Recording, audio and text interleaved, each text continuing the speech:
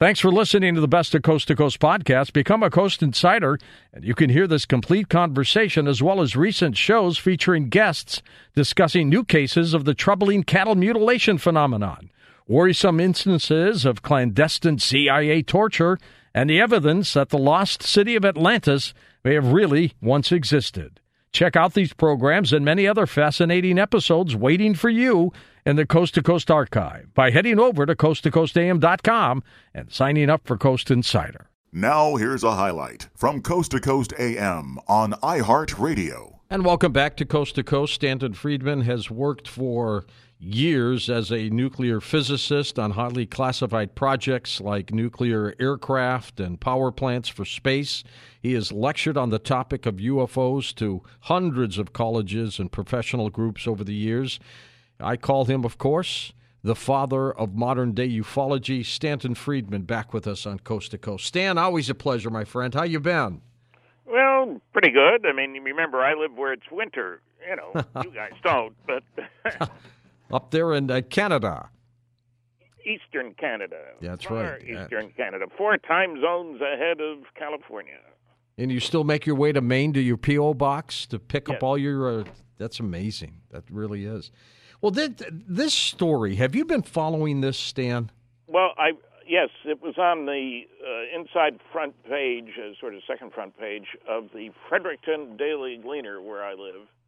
And so I saw the illustration, and let's face it, it's an artist's concept. That's not somebody really seeing something. They have a rough idea that it's long and thin, cigar shape, as somebody calls it. We know it's there. We know it was moving very fast, came through the solar system, and was picked up by a system that's really looking for asteroids that might, asteroids can do a heck of a lot of damage. A big hunk of rock from out there, if it hits the Earth, they say that's how the dinosaurs did. That's right. That's right. So we're not talking about a little hole in the ground if one of these things hits you. And so it's a mystery.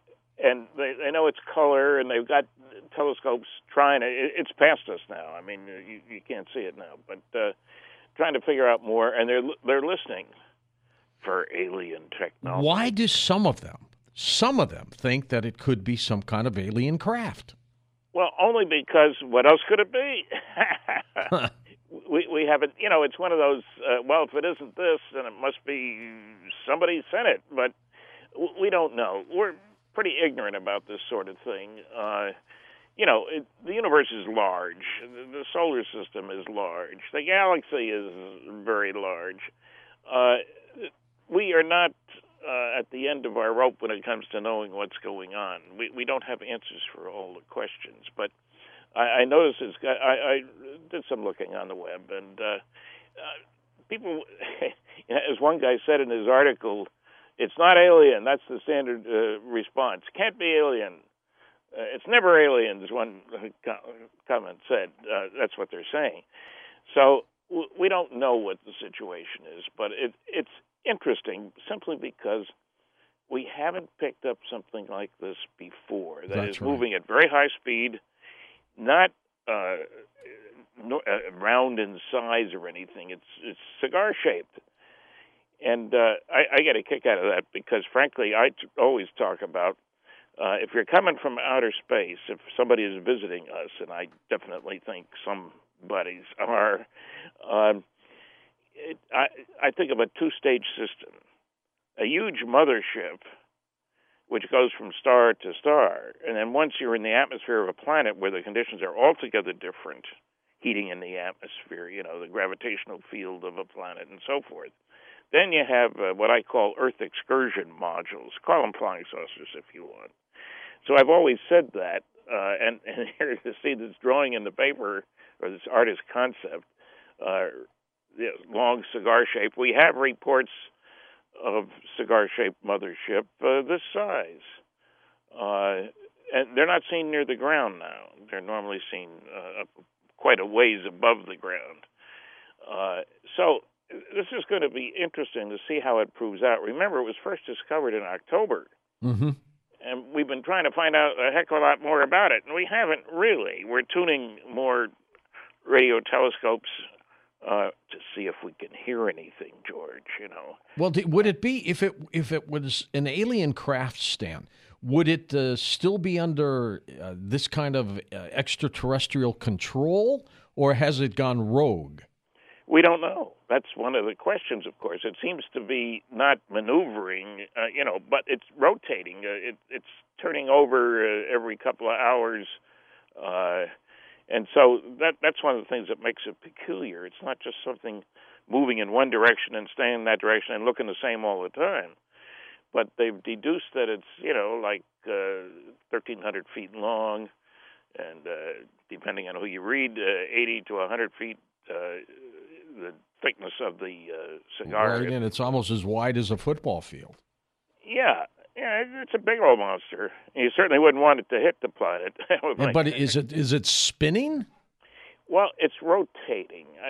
Spinning is not something I can answer at this point. I've looked for that to see whether, are they calling it spinning? It's like it's end over end kind of thing. So for part of the time, it's presenting a large face to us, if you will, and for part of the time, a much smaller face. That's where they get these dimensions. It's one of those mysteries, and it begs for an answer, and the answers aren't coming easy. It's gone. We can't see it. Right, and they say it's zooming cleanly. They say it doesn't have any space debris around it. No, that's one of the things. At first, somebody thought, well, it must be a comet from someplace else, but there's no junk around it. It is red.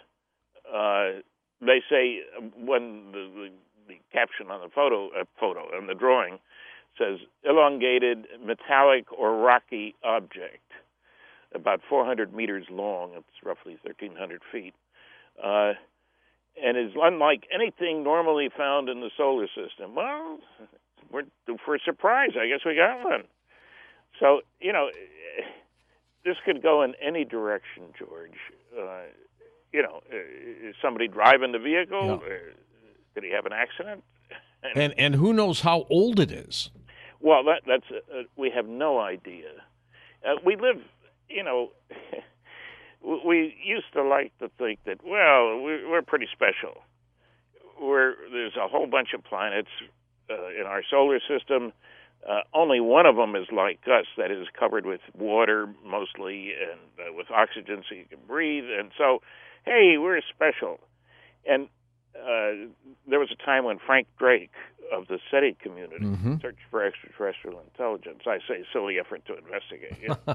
At one point, no, he said, Seth would not like that, Stan. Seth nor Frank would like it. I've said it, on your program, as a matter of fact. Yeah, sure.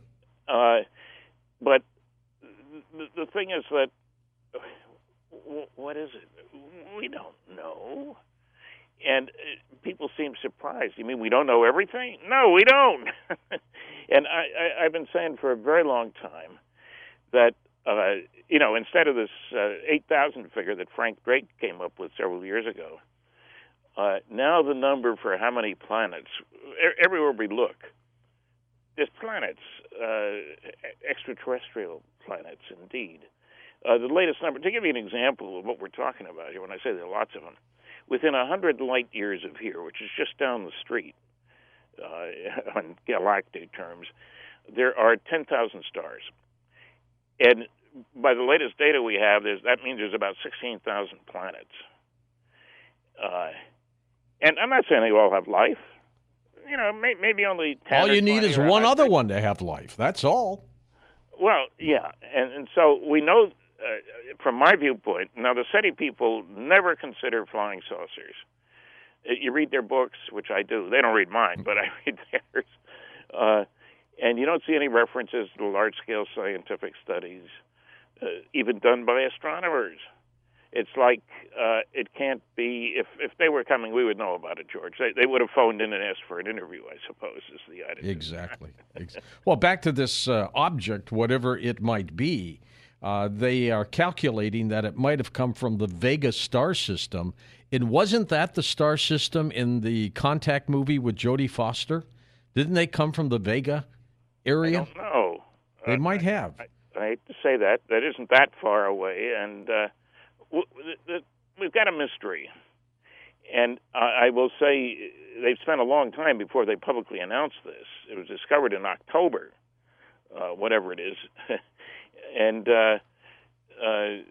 this is when the first public announcement was made, as far as I can tell. Yeah. Why can't they say, Stanton, definitively that it's an asteroid? Well, they're calling it an interstellar asteroid, but that doesn't answer much of a question. It comes from outside our solar system. No question about that, judging by the speed it's going and its trajectory. And so, whether it's a rogue spaceship or just a hunk of rock that's going in the wrong direction, or as a result of a cataclysmic collision way out there someplace. One of the things that I found, and I've done 2 recent columns. I do a monthly column for the MUFON journal, Mutual UFO Network. Right. And there was a special issue of Scientific American a couple months ago devoted to life in outer space. And there was also a special issue of Newsweek magazine. And both of them going through how weird the universe is and how we don't have answers to lots of questions. We're growing up a little bit. Our egos are still in place, but I think we're losing ground on that score. Listen to more Coast to Coast AM every weeknight at 1 a.m. Eastern, and go to coasttocoastam.com for more.